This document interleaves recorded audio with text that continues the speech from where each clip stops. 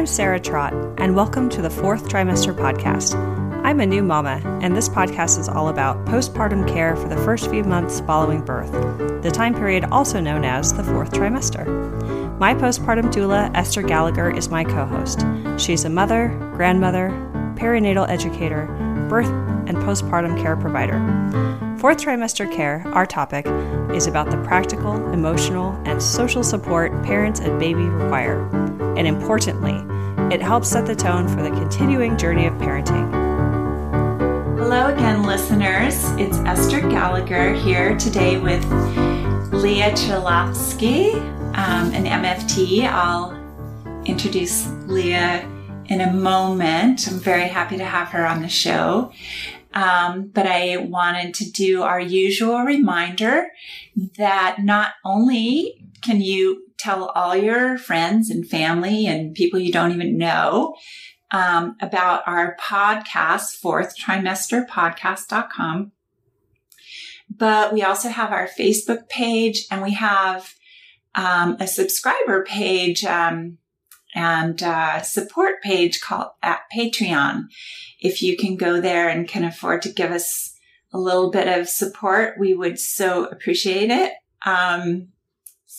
So today we're so happy to have Leah with us. She's a licensed marriage and family therapist who has a private practice in the Excelsior neighborhood of San Francisco and has been providing therapy since 2007. She worked as a nanny, theater workshop facilitator, and health educator prior to that. And prior to private practice, she worked at two nonprofits that provided outpatient mental health services and court-ordered groups. She's been in private practice at the Holistic Wellness Center that we so love, Community Well, for almost 3 years, and specializes in working with maternal mental health, domestic violence, and anxiety.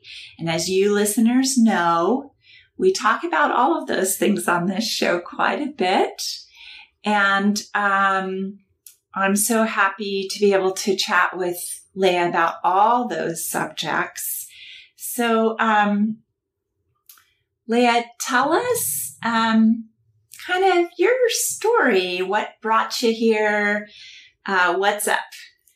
Thank you for having me, Esther. It's really nice to be here. I sort of always knew I wanted to be a therapist for a really long time, but it took me a while to get to the place where I was ready to do that as my career. I did work as a nanny and a theater workshop facilitator, doing workshops in the community. And when I was a health educator, I was teaching sex education in middle schools and high schools. Ooh, we're going to want to talk about that a little more. That was really interesting. A lot of fun. Yeah. And I also worked with teen parents during that time. And that helped me get to the place where I was really ready to go to grad school and was ready to become a therapist, because I was working with these teen parents and realized that I wanted to be working with them in a different capacity, that I really wanted to be more as a support and really be able to talk to people about what they were going through and help them through their struggles. So I went to graduate school and worked in a few different nonprofits doing my internship hours, worked with a really wide variety of clients, and did a lot of group work, which felt really natural for me and which I really enjoyed, coming from doing theater workshops and teaching health ed. I had always been working with groups. So doing the court-ordered groups, did groups for people who had gotten DUIs or people who had been convicted of domestic violence and were court-ordered to do some group work. And I really enjoyed it. I really enjoyed the groups and learned so much through those experiences. About the time that I got my license, I had my second kid and was trying to figure out what was next for me, and thought that private practice was probably the way I was going to go, since I'm a mom and having two kids. Felt like private practice would be the most flexible and the easiest for me to do. And is that true? Now that you're doing it. I think so, because I can make my own schedule and I can work during the hours when my kids are at school or really make it work for my family. And luckily, magically, I met Ali Quintos, who was starting Community Well around that time, one of the founders. And she said, I'm starting this wellness center and we'd love to have some therapists have their practice there. Is that something you'd be interested in? And I thought, oh my gosh, this is perfect. Yes. So when my youngest was around 9 months, I started at Community Well just 1 or 2 days a week, seeing clients. And it was such a perfect fit, not only because it's in the neighborhood and the people running it are just wonderful and amazing. And it really fit with me as a mom, being able to work with a lot of moms and parents there. So being at Community Well, Community Well has a lot of services for people who are pregnant, people who are parenting, and so it makes sense for me and my practice to move in that direction. And I've gotten a lot of referrals from other people at Community Well, and so have since done a lot of trainings and gotten some experience. And so now my practice really does focus a lot on working with parents and people who are pregnant or thinking about getting pregnant and what that all means for them. So I work with individuals a lot, and then I also do some groups here and there, partially because people at Community Well have come to me and said, this is something that we think is needed. And we are wondering if you would be interested in leading some groups. And what are the sorts of focuses for those groups, if there are focuses? Yeah, so I help facilitate a new parent circle, which meets twice a month. And Ali and another doula, Shannon Padlog, they facilitate one of the sessions per month, and then I facilitate the other session. And that's a chance for anyone who has a new baby to be able to come and connect with other parents. And it's really open. It doesn't have a specific focus except parents. To show up, parents of new babies. And a chance. Is there an upper age limit for those babies? Up to walking. Oh, great. Okay. Yeah. So there are some who are crawling, and there are some teeny little newborns, sort of whoever can make it out. And it's a chance just to connect with other parents and to be able to ask questions and talk about concerns and also connect and form some community. Yeah. So that's the one group that I'm facilitating right now. The other group that I have done at Community Well is a cesarean birth support group. Oh, talk about that. Sounds great. Yeah. So that was something that I did after Ali approached me and said that she had worked with a bunch of parents who had been through C-sections and were not planning on C-sections. And so the experience was traumatic for them.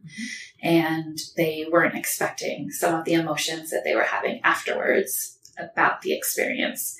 And so I put it out there and have done a few sessions now where a group of women have come in and talked about their experiences and been able to connect with each other about what that was like, and really process through what the birth meant for them and what the fallout has been or what the impact has been on them lasting afterwards. Yeah. I think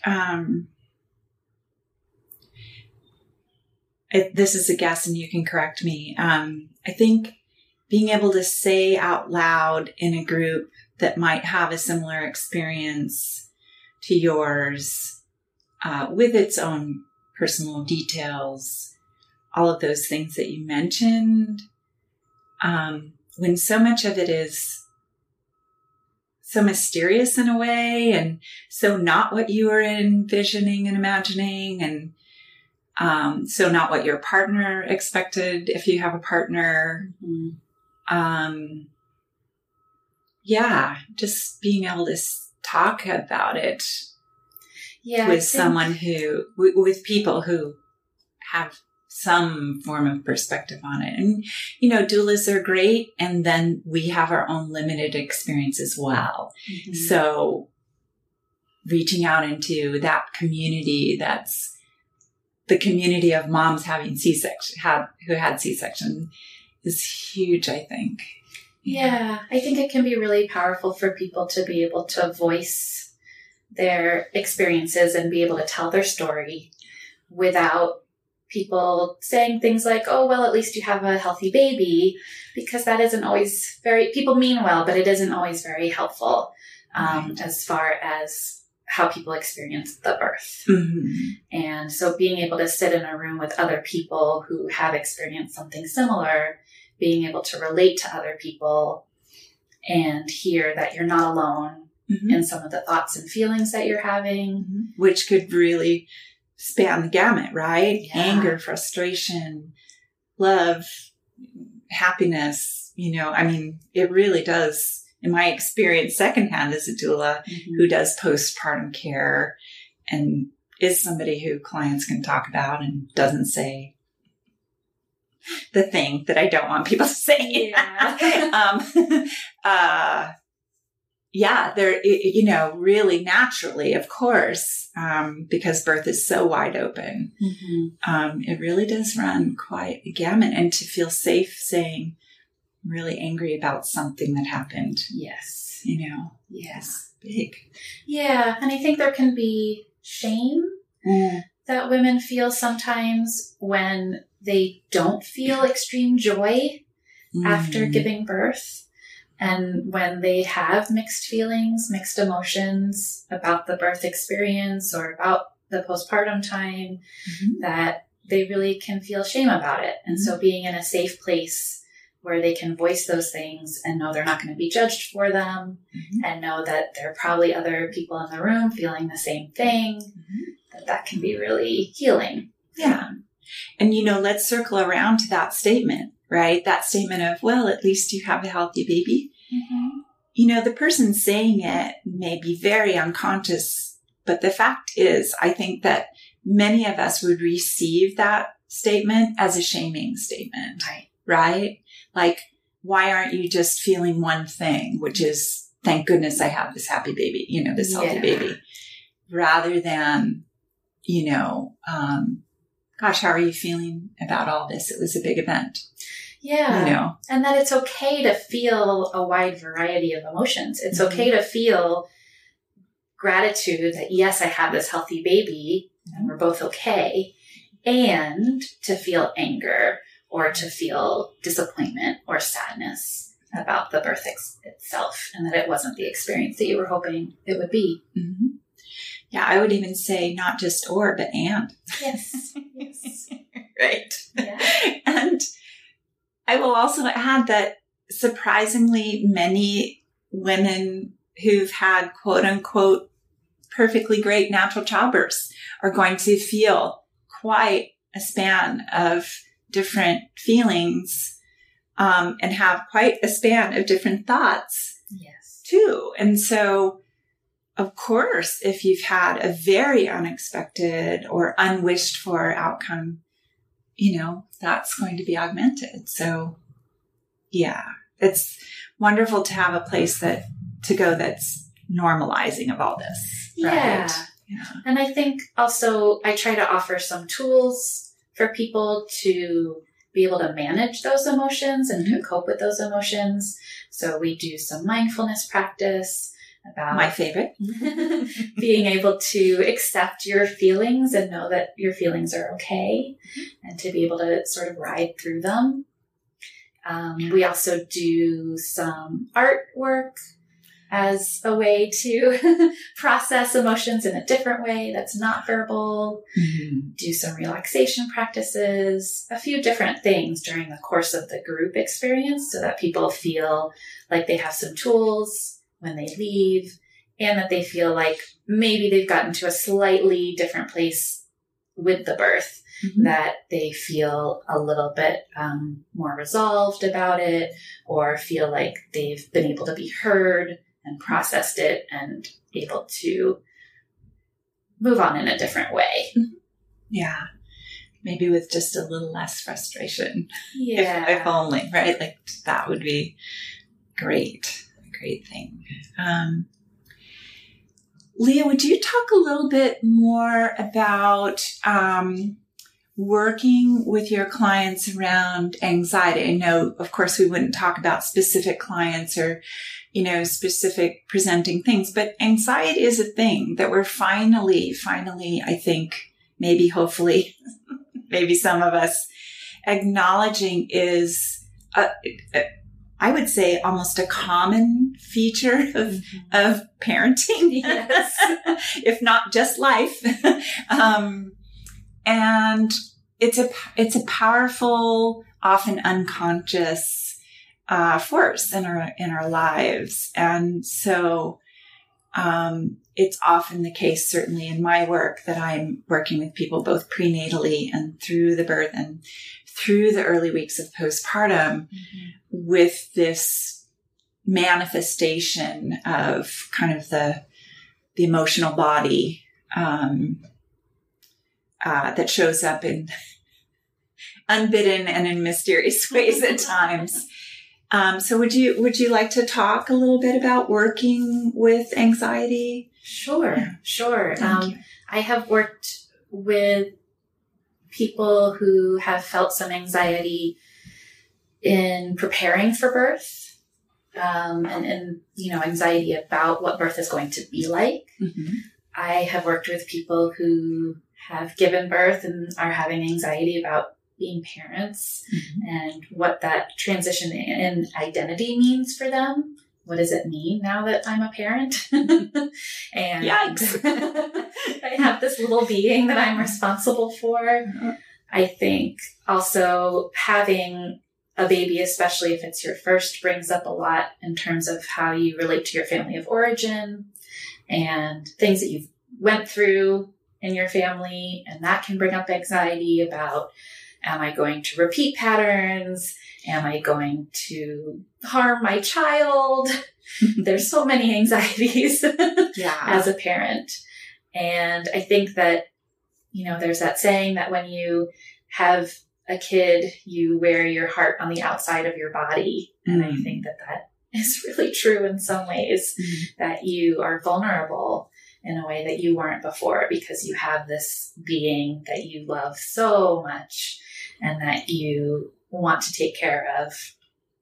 And there's so many things that come into play that you can't control. So I think anxiety is really common in prenatal, postpartum, that whole time period, and continuing on as your kids get older. Yes. So, yes, anxiety. Let's say 40 and 34 now. Yeah, no, a lot of the anxiety has quelled. Took a while, though. But anxiety is so common. And I also just want to say that a lot of times people think of postpartum depression, and that is the word that they use to describe the mood changes that happen after birth. But there's a lot of postpartum anxiety as well. And so I think that that's important to name. Yeah. Years ago, this is so helpful to me. Years ago, when I was struggling with my social emotional health and seeing a therapist, an MFT, I kind of prodded her one day to give me a diagnosis, it was one of those days where I just thought, okay, I've had it. I need Prozac, I just have to figure out that. Right. And, so I prodded her and she smiled, which was so good for me, to have somebody in a moment like that give me a little smile and say, well, if I had to give you a phrase for what you're experiencing, I think I describe it as anxiety-driven depression. And I thought, oh, that's why I feel so activated all the time and so collapsed simultaneously. That's a description I can get my teeth into and realize that what is being called depression, it's confusing to me because I'm not lying on the couch unable to get up. but I'm really out of sorts and really feeling collapsed. And that was so helpful.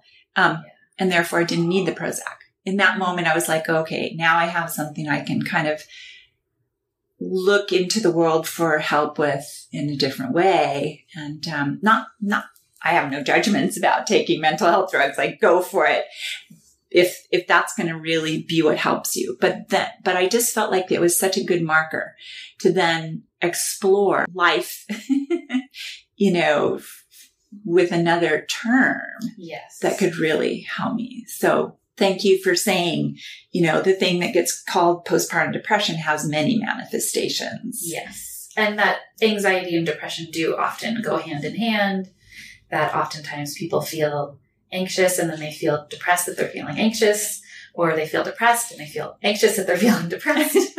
And so they often go together. Yeah. It's hard sometimes to separate them. Mm-hmm. Yeah. So I think there are a lot of things that can be helpful for clients with anxiety. And so some of the things that I use, I do teach a lot of mindfulness, because I think that can be so helpful in knowing that what you're experiencing is okay, that it's not going to kill you and it's not going to harm you in the long term, that it's really uncomfortable and it really sucks to feel it. Yes. But that if we take away sort of the second level of panic and anxiety about the anxiety, that the base level of anxiety feels a little bit more manageable. Yes. Beautifully described, and so true in my own personal experience. Mm-hmm. That this was the moment in my life where I realized I need tools of another nature. I need to do more than just talk about it all the time. Mm-hmm. And there was a mindfulness-based stress reduction course being offered specifically for midwives, doulas, and OB nurses. So I took advantage of that. Great. And changed my life. I mean, it really did. Yeah. At a time when, my lovely teenage boy was a source of deep concern. He was actually much better than me. I just didn't realize it because I was running the anxiety about what his life must be like. Yes. For instance, not to mention another whole big pile of other life elements. Mm-hmm. It really was phenomenally helpful to me. Yes. Really. It's like a life marker for me. The way people mark getting married or having a baby. That for me, it was also, kind of gave me my life back. Mm-hmm. Yeah. That's beautiful. Yeah. Yeah. So I'm just thrilled that you have that to offer. I think it's just priceless, really. Thank you. And there are other things too, because some people don't find that mindfulness works for them. Sure. And some people don't relate well to that. Mm-hmm. And so then, there are other tools like cognitive behavioral therapy, where you're really looking at the thoughts that you're having and sort of examining them and analyzing them and saying, should I believe this thought? Maybe I shouldn't believe this thought. And how can I replace that thought with a different thought that's more helpful? Mm-hmm. And that's more beneficial for some people. They find that works better for them. Or some combination of the two. I think I probably somehow learned to work a little of that in, like give myself a moment, right? The mindfulness could just bring me back to the present. And then when I wasn't, on the ceiling anymore, I could say, is it true? Mm-hmm. That thing that just drove me up to the ceiling, like, is that really what's happening? Right. And what is happening? And is that something I can be with and work with? Mm-hmm. Yeah.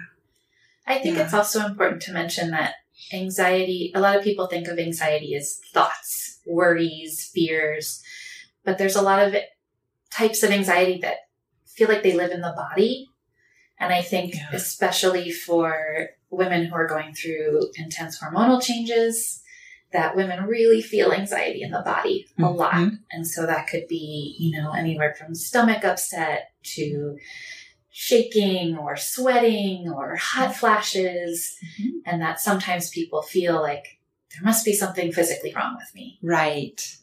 And I deal with that every week with my postpartum clients. Yes. So my job, of course, is to again and again normalize for them that this is part of the process of healing and recovery. It's okay. Here's some things you can do to ride it, but try not to imagine that there's anything wrong. Yeah. And it's a good idea to get checked out by a doctor because there are certain medical conditions that can mimic anxiety, such as thyroid issues.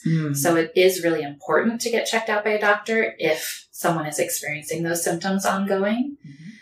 But once the medical issues have been ruled out, then it's important to recognize it as anxiety and recognize it for what it is. Yeah. Yeah. It's so great, that I think we know so much more about how these things play out physiologically. When I say we, I may be being a little broad. I do think every new mom is sort of reinventing the wheel. There's so much that our culture doesn't share about the normalcy of the postpartum physiological recovery. It's not broadly just talked about before we ever get pregnant. So when the time comes, it kind of pounces on us that the intensity of the physiological recovery.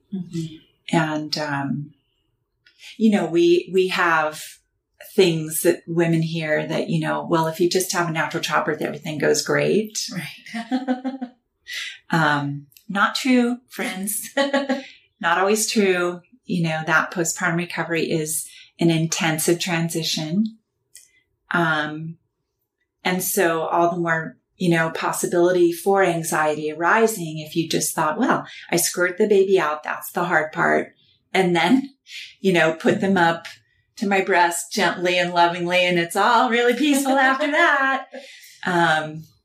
There's so much more to that transition.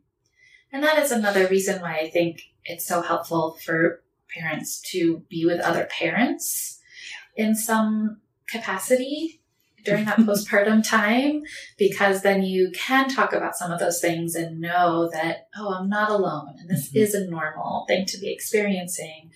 Or to realize, wait, this isn't so normal and this is something I need more help with. Yeah. Because this is not something that all the other parents are experiencing. But being able to connect with parents and figure that out can be really helpful. Yeah. I think also, a lot of times we think of the postpartum period and your podcast about the 4th trimester, focuses on that sort of initial few months, but those hormonal changes and those life changes go on for a really long time. Very and long so time. Sometimes people find that they're totally fine until they stop breastfeeding. And then they have a lot of hormonal changes and end up with some depression or anxiety. Or they're totally fine for a few years. And then once their hormones start changing in some other way, then they experience some difficulties. So it's all connected. Yes. And it reminds me that, our hormones are fundamental and they shift and change with things like, our youngest going off to preschool or us going back to work and not seeing them for hours of the day. Right. That induces hormonal change. Not, anxiety being, a manifestation of like, oh my gosh, I don't get to see that little person that I'm used to seeing X hours of the day and kind of always knowing and having them able to check in with me. That's one level of social emotional stuff. But there is actually even also a hormonal change that happens when that little person isn't touching your body 17 times a day, So these things, they're big. They're a big thing. And we don't tend to relate to them in an abiding way. We tend, at least the culture I grew up in, was dismissive of women's changes by way of saying it's just hormonal. It's kind of like the phrase, well, at least you have a healthy baby, right? Like there's nothing really going on here. You're just kind of a nut.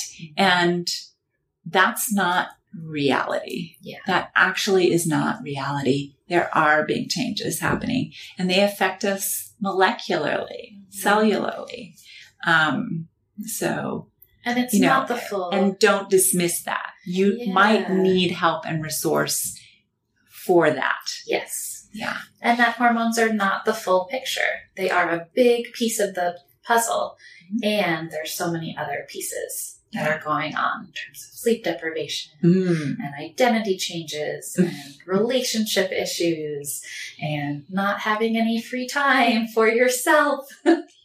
There's so many things that are happening during, especially the first year or the first 2 years of your child's life, and so many changes that it's not just the hormones. And that is a big role, but there are. And it's not just the sleep deprivation, and it's not just, right? I mean, I love that you name all those things together, and no doubt we haven't mentioned a couple of them, that we just didn't happen to remember, but that these things are all interconnected, integrated into the experience we're having as we go along. Yes. And if any one element or combination of elements is really out of whack, hate that phrase. Don't mean to use it very heavy-handedly, but, having the resource of others to support, give tips here and there can really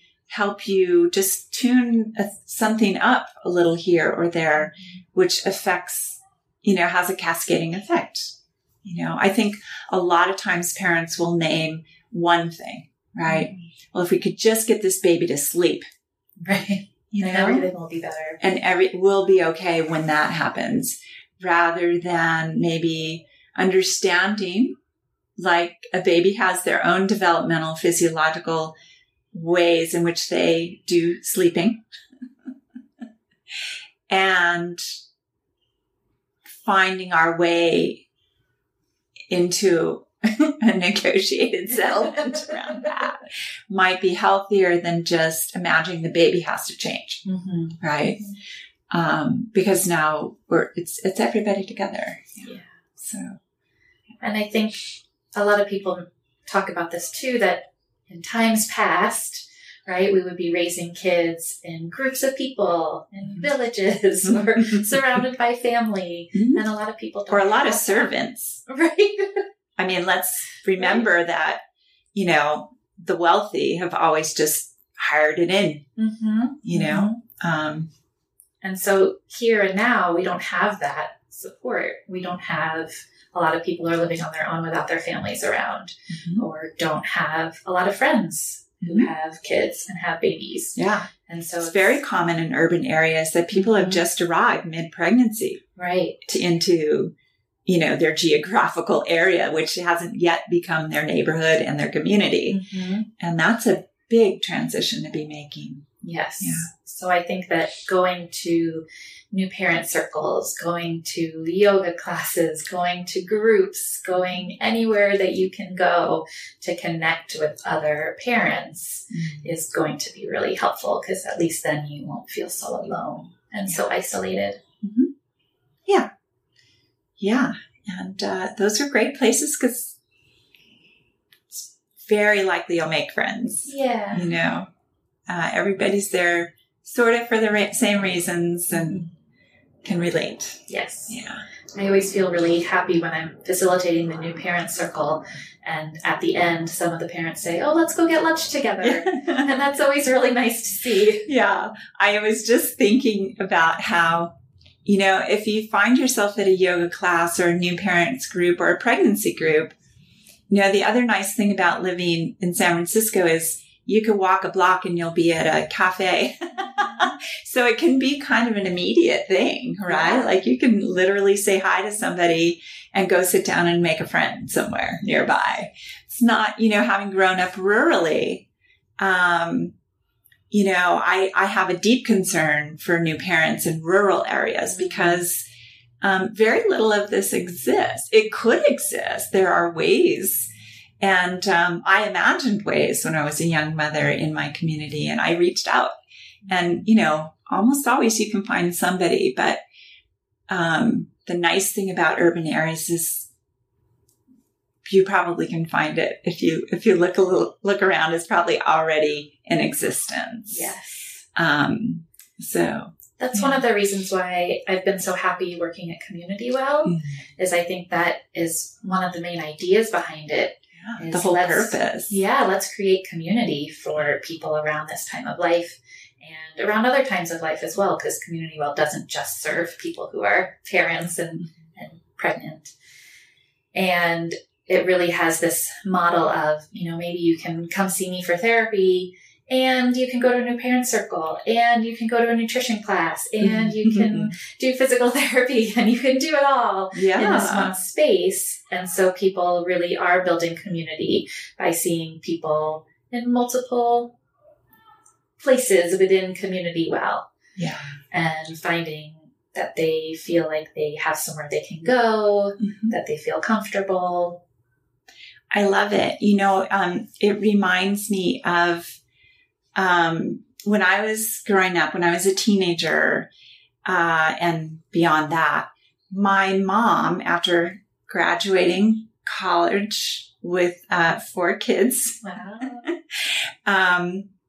she got her degree in what at that time at Chico State was called social welfare and corrections. Interesting. Yes, but she was more interested in the social welfare aspects, of course. And she became executive director of Head Start for 4 rural counties. And because of my age and stage, we'd hang out together. A lot of times after school, I would just go hang out at her office before going home with her and things like that.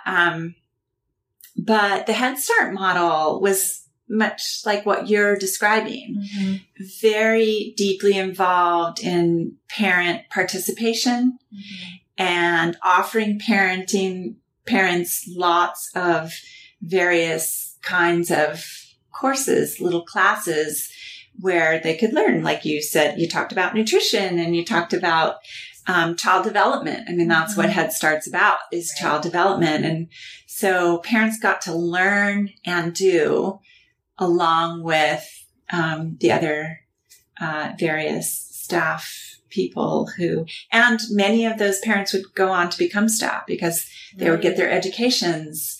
They were encouraged to be resourceful, and Head Start would help them connect up with how to get back into college or into college at all. So it was a wonderful integrated system, I thought, and hopefully still is. Yeah. So. Yeah. I really so enjoyed being part of Community Well and also being part of the network of other practitioners who were there, that it feels like we really can support each other in some community as practitioners. We come together once a month for potlucks and are able to network with each other and figure out how we can also best serve the community that we're trying to serve. Yeah. I'm also on the advisory board of Community Well. So I'm also trying to be involved in growing it and seeing what we can do and how we can offer more. Yeah, that's fantastic. Yeah. The wheels are turning in my head. What can I do at Community Well? Yeah. So, this is not a pleasant subject, but I do feel like it's a very, very important one to talk about in a platform like this that I have to offer. And hopefully you have something you'd be willing to say about it. But I think, domestic violence is sort of this almost nebulous term for people in a way. But I think it's important for us to acknowledge that domestic violence incidences are often at a peak during pregnancy and postpartum, right? So it's a time of life that's stressful And it's a time of life where tendencies towards violence are likely to be augmented, by the circumstance. And so I wonder if you'd be willing to talk a little bit about your work, past and present, and possibly future, with domestic violence. Sure. Well, in the past, like I mentioned earlier, I was facilitating court-ordered groups for males and females who had been convicted of domestic violence, and have also worked with survivors and victims. And now my work is with individuals. So I'm not doing groups with domestic violence right now, but I am working with people on both sides, all sides. I think a lot of times people think of domestic violence as, there's one person in the relationship who is the aggressor and is the perpetrator and does this to someone else. And that is sometimes the case, and sometimes it's more complicated. I should imagine. And almost always. Yeah, a lot of times. So, which I hope our listeners understand is not victim blaming. No. Right? This is not what we're talking about. No. That somebody has to be wrong. It's way more deep than that.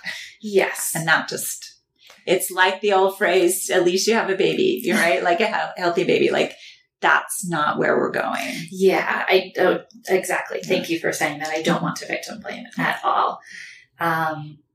It's just, it can be a very complicated issue. Absolutely. And more than I can say here. Sure. And now. Yeah. But I think you're right that pregnancy and postpartum, because there's so much stress, because there are identity changes, that really can bring up a lot in relationships. And if there is someone who is the aggressor, in a heterosexual relationship, oftentimes it's the male, and that going through a shift where they're not the center of their partner's world anymore, that now there's a baby, now there's a little person, that sometimes that can trigger things and can trigger violence.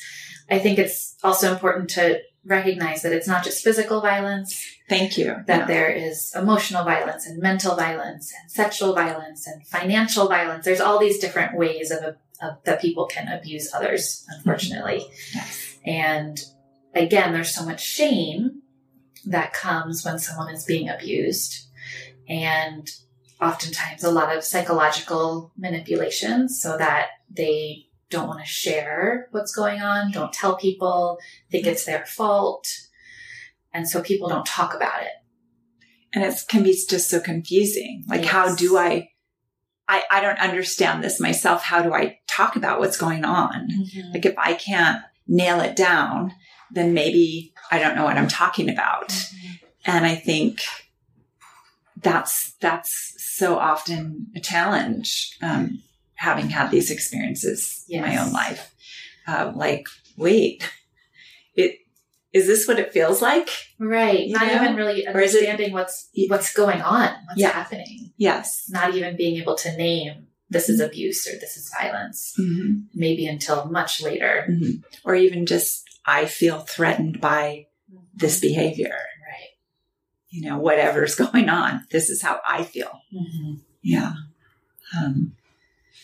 Yeah. So I think what I tell people when people call or when people get in touch with me or what I try to do is just be really gentle with the person who's calling, that, there isn't one way to define this, and let's figure it out together. And let's talk about what this feels like for you and what's happening, and obviously connecting people to resources and legal help if they need it. Mm-hmm. Yeah. And also just a safe place to feel like they can come and talk about what's happening or what has happened in the past, and to be able to sort that out. Because that's another piece, is that sometimes people have experienced something in the past and didn't really process it or deal with it, and then it's coming out later. Yes, very much. And that just because the situation has dissipated doesn't mean you're not carrying so much of what it was. Yeah.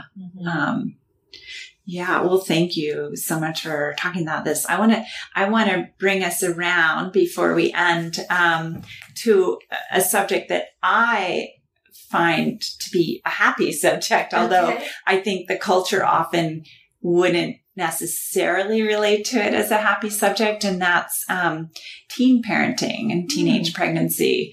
As my listeners know, my daughter was born when I was 18. And so I was a young parent, and I really enjoyed being pregnant and giving birth. Postpartum was rough and challenging and difficult, but for lots of various reasons. And I also enjoyed it.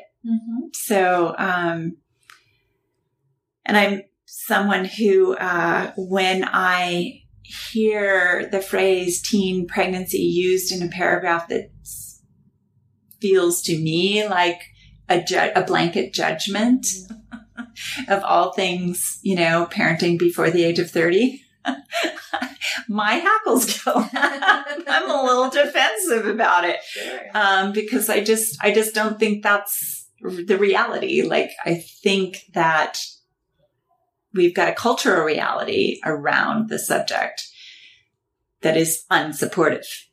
That's how I view it from a very, selfish personal place. I was lucky to get a lot of support in many ways. But why don't you talk about your experience working around the subject?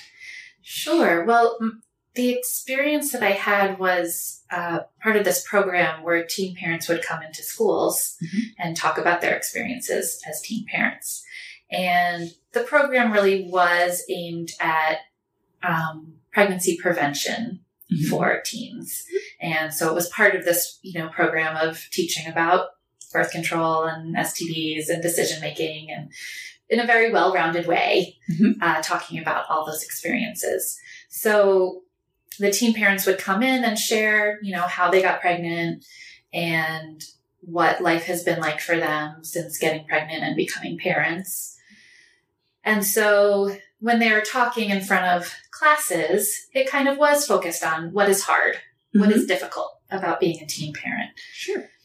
Because that was kind of the aim of the program, was to help prevent unplanned teen pregnancies, especially when there isn't a lot of support for people. I think... Or because, right? Because let's face it, support. You're going to do this thing, and your culture is going to withhold forms of support because of your choice to give birth at an early age. Right. And I think my experience working with these teen parents, however, was that a lot of them, or some of them, were thriving, right? Like a surprise. Some of them actually, it did make a positive impact on them to become parents at a young age, and it changed their lives for the better. So in some ways it was difficult to come into schools and talk about what's hard about it. And then we would leave the stage, and they would often talk about how much they love their kids and how things are wonderful. And it really, I think, shows that it isn't just all one thing or another. Right. And it really does come down to support. And it really does come down to what kind of family you have around you and what kind of community you have around you, and whether you have a supportive partner who's there with you. There's so many factors that determine what the experience is going to be like. And even for people where it's really hard, sometimes it can end up being a really positive thing in the long run. But yeah, it is really difficult for a lot of people too. So sure. It's such a mixed bag. Yeah. Well, and let's remember that just because you hit 35 and got your degree and got your career and got, all of those things together that you were supposed to do before having kids, right? Air quotes here. Doesn't mean like it's a cakewalk. Nope. Right? So I think reality check on all this. Yeah. It's such an individual experience. Yeah. And so there are people who have babies during their teen years who it's really a wonderful experience for. Mm-hmm. And there are people who have experience, having babies at 40 and are really, really struggling. You're right. Believe me. It really doesn't matter the age so much. Yeah. Yeah. And, lo, these many years of doing this, I've worked with the span and been in the span. And yeah, I think, it does very much come down to, not one simple thing, but that sort of integrated complex of resource from all the various angles within and without. Mm-hmm. Yeah. So yeah, thanks. And I think, one of the main messages of the program was decision-making, mm-hmm. right? And was thinking about, like, how do you make this decision about whether to have sex or not? How do you make the decision about whether to be a parent or not if you do get pregnant? Yeah. And so it was really about trying to empower people to make those decisions for themselves. Mm-hmm. Yeah. Maybe not have it be by default all the time. Yeah. If possible. Yeah. That's great. That's lovely. Well, thank you for sharing that. It's always a fun topic for me. So Leah, why don't you give our listeners your contact info and any other little tidbits that you'd like before we say goodbye? Sure.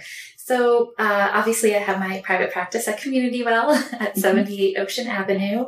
People can reach me by phone, 415-305-1228. I'm also available by email, leahchalofsky@gmail.com. I have a website, which is leahchalofsky.com.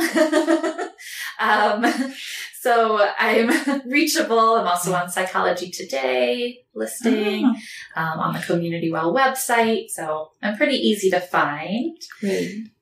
And I have an, individual practice right now, seeing clients individually, and I'm sure I will do more groups in the future because I really do enjoy leading groups. Wonderful. Leah, thanks again for coming on the show. I'm so thrilled. This is a really fun conversation. And listeners, thanks again for showing up and hearing what we have to say. Don't forget to check us out on Facebook, and I guess we do all of those Twittery things. I actually do them myself. I just don't really know what I'm doing when I do them. But so far so good. And, we'll see you next time on the Fourth Trimester Podcast. Tell everyone you know. And thanks for listening. You can subscribe to this podcast in order to hear more from us. Thank you for listening, everyone, and I hope you'll join us next time on the Fourth Trimester. The theme music on this podcast was created by Sean Trott. Hear more at soundcloud.com/Sean Trott. Special thanks to my true loves, my husband Ben, daughter Penelope, and baby girl Evelyn. Don't forget to share the Fourth Trimester Podcast with any new and expecting parents. I'm Sarah Trott. Goodbye for now.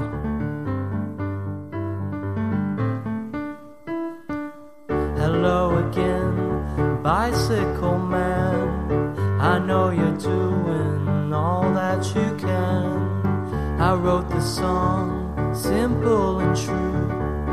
I wrote the song, I'll sing a song for you.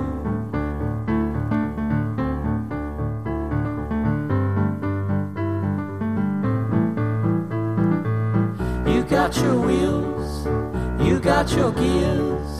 You ride around town without any fear. You got your pedals, you got your brakes. You always wear your helmet for safety's sake.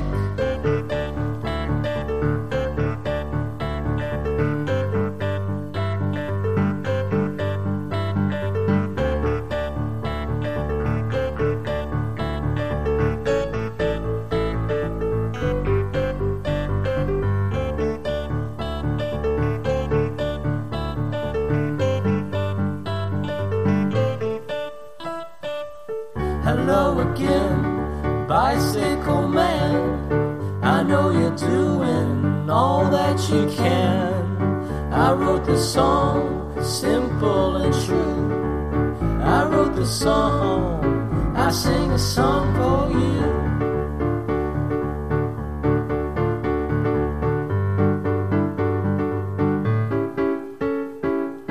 Hello again, bicycle man. I know you're doing the best that you can. I wrote the song, simple and true. I wrote the song, I sing a song for you.